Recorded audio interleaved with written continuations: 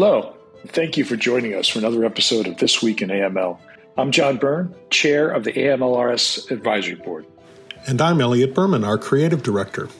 We are excited to welcome you to the This Week in AML podcast, where we explore key news and developments in the global financial crime prevention community. Hi, John. How are you this week? Hi, Elliot. Doing fine. Obviously, a lot going on, and just wanted to sort of dive right into it. The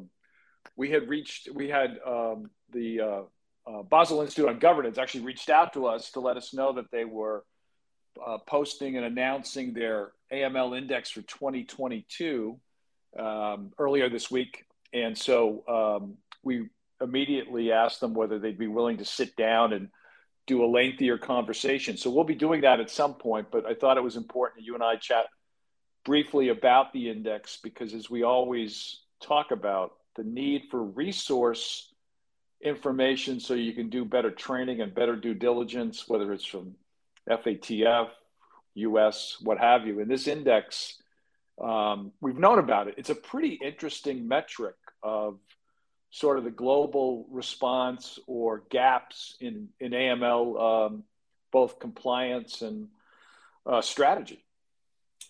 It is indeed. For those who aren't familiar with the index, it looks at 18 different factors, which I'm not going to read out to you, but you can see them in the press release and in the report. And it scores countries from 1 to 10, 10 being the highest risk, 1 being the lowest risk for both money laundering and terrorist financing risk.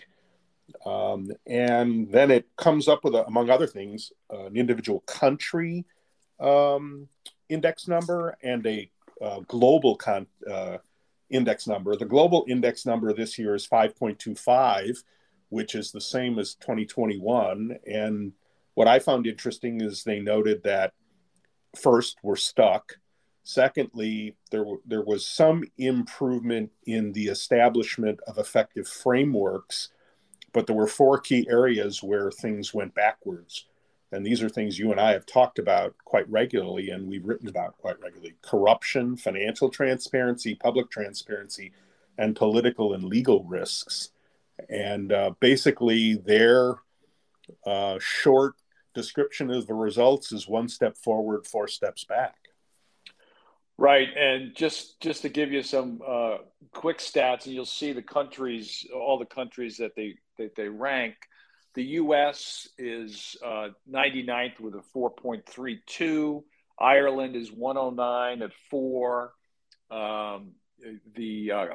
Canada, another place where we're obviously located, 101 at 4.25.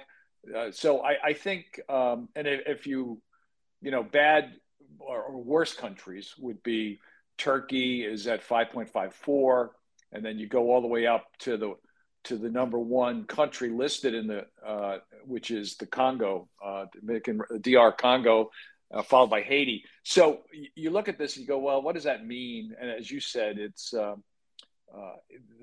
metrics don't just look at things like effectiveness. They look at a whole series of indicators, what FATF has said, what others have said. It's really pretty fascinating. Again, I've seen this before, but sort of looking at it now from a what can we learn from perspective, I think there's a lot of good, solid information. And in terms of areas of needed improvement, no surprise, but because we've talked about this constantly, the issue of beneficial ownership, that is still, corporate transparency is still a big gap.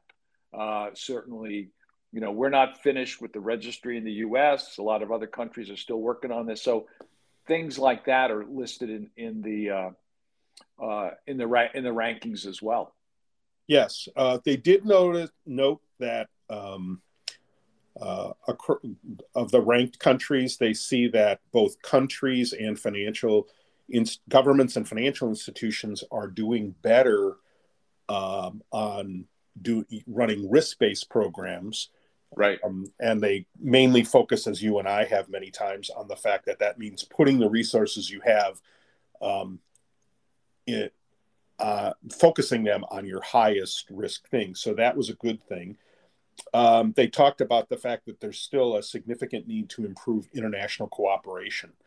And they also noted, and this doesn't surprise me, and I know it won't surprise you, that compliance levels are dropping significantly as it relates to cryptocurrencies and virtual assets. You and I have talked about those spaces a fair amount. They are very fast moving and fast evolving, and this is a place where governments often lag when new technologies are racing along to as governments try to get their policy viewpoints focused on a very fast-moving target. Yeah, and they break, besides country rankings, they do regional rankings too, which I thought was pretty important. And they list things that we don't always talk about, like which countries that have high risk of money laundering, terrorist financing, also suffer from high risk of environmental crime. Obviously, we talked a little bit about that. We've actually interviewed some folks, but that's a pretty interesting space as well. And they also do talk about what happens in terms of high risk. So they say, for example, once they once they measure a country that's considered high risk from all the things that they look at to come up with that designation, that those high risk countries can also suffer de-risking. So institutions decide to terminate their operations in those countries to avoid the increased risk and compliance cost. And then they say it negatively influences those countries' financial stability, because then capital is exiting the country. And then, of course, we've talked about this many times, it's common that the black market grows as a result of de-risking, and that could further exacerbate the risks of money laundering. So they do talk about de-risking. Then they talk about why they rank something as high risk. And as I said, they looked at all sorts of things. They look at FATF, European Union, individual countries have their own lists of high risk countries. So it's definitely what goes into this is very comprehensive and very, I think, valuable. So if I'm an AML officer and I'm looking at this, and certainly if I'm global, but even if I'm not, I'm looking at the gaps that they've identified and try to map that to my own internal review and see what is it that we're doing as an institution or that our clients are doing and how we can improve. Yes. I thought it was also interesting that they talked about the fact that there are improvements in technical compliance, but that those are lagged significantly by effective compliance. So again, the idea of just checking the box that your program, either at the institution level or even at the country level, has the things it's supposed to have in it, is not enough. It's that they're deployed in an effective way to actually counteract the risks of money laundering and terrorist financing. For me, one of the things that I took away from this is in the executive summary, they talk about the fact that particularly on the intergovernmental cooperation, that progress remains paralyzed. That's a direct quote from the report. That's not a good thing. Slow progress is not ideal, but being paralyzed is a very bad thing. Right. Yes, and you're right. That's in the executive summary, which points out the emphasis that they've made there. Yeah, I'm really excited about talking to their folks in a couple of weeks, because I want to ask not just about how they arrived at the rankings, because they do tell you a lot of that in the report, but what they recommend in terms of responding to the rankings. What can you do as a result? And one of the things they do say in the report is this cannot just be handled by governments alone. So I think that's interesting. So they say, as you're looking at the index, all stakeholders should be addressing risks and weaknesses. And that's also, of course, the private sector. So, and we've always believed that, right? Private-public partnership has always been a key element for us. Since day one of doing these conversations, it's always been important, and our community certainly embraces that. But I think that's important that they identify that as well. Governments alone, can't improve effectiveness through simply enforcement, just the regulations. There's got to be supervision. There's got to be a response. There's got to be resources and training. And all that is sort of logical. We understand that, but the fact that they called that out, I think, is pretty important. I agree. And it's something that all of us, whether we're in the government or in the private sector, really need to keep front of mind so that we're looking for opportunities to forge those partnerships, and where they exist to keep them vital and active.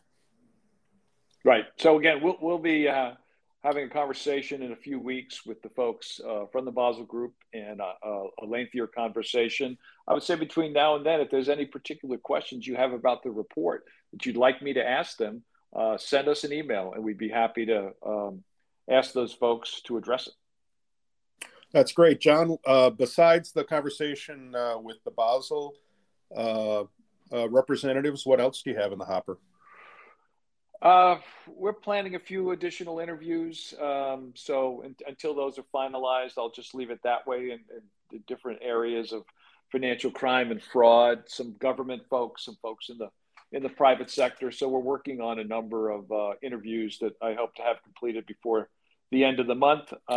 Just a quick aside, an event, a project that you and I are involved in, which is a separate from AML RightSource, is our partnership forum, AML Partnership Forum, that's going to be held next April in Washington, D.C. We're working on that. It'll be our second annual, and more to come on that. The planning committee is already engaged and working on topics and working on panels.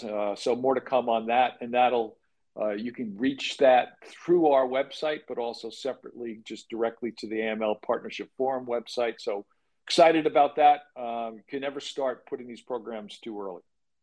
No, and on October 27th, we'll be doing this month's webinar, which will be on AMLA, an update on where we stand. And I know that FinCEN published the beneficial ownership registry regulation, so we'll be talking about that with our expert panel, as well as the state of other pending regulations, guidance, and studies. So you can sign up for that on our website. Sounds great. Elliot, great talking to you. I hope you feel better, and we will catch up next week. You too, John. Have a great weekend. Bye-bye.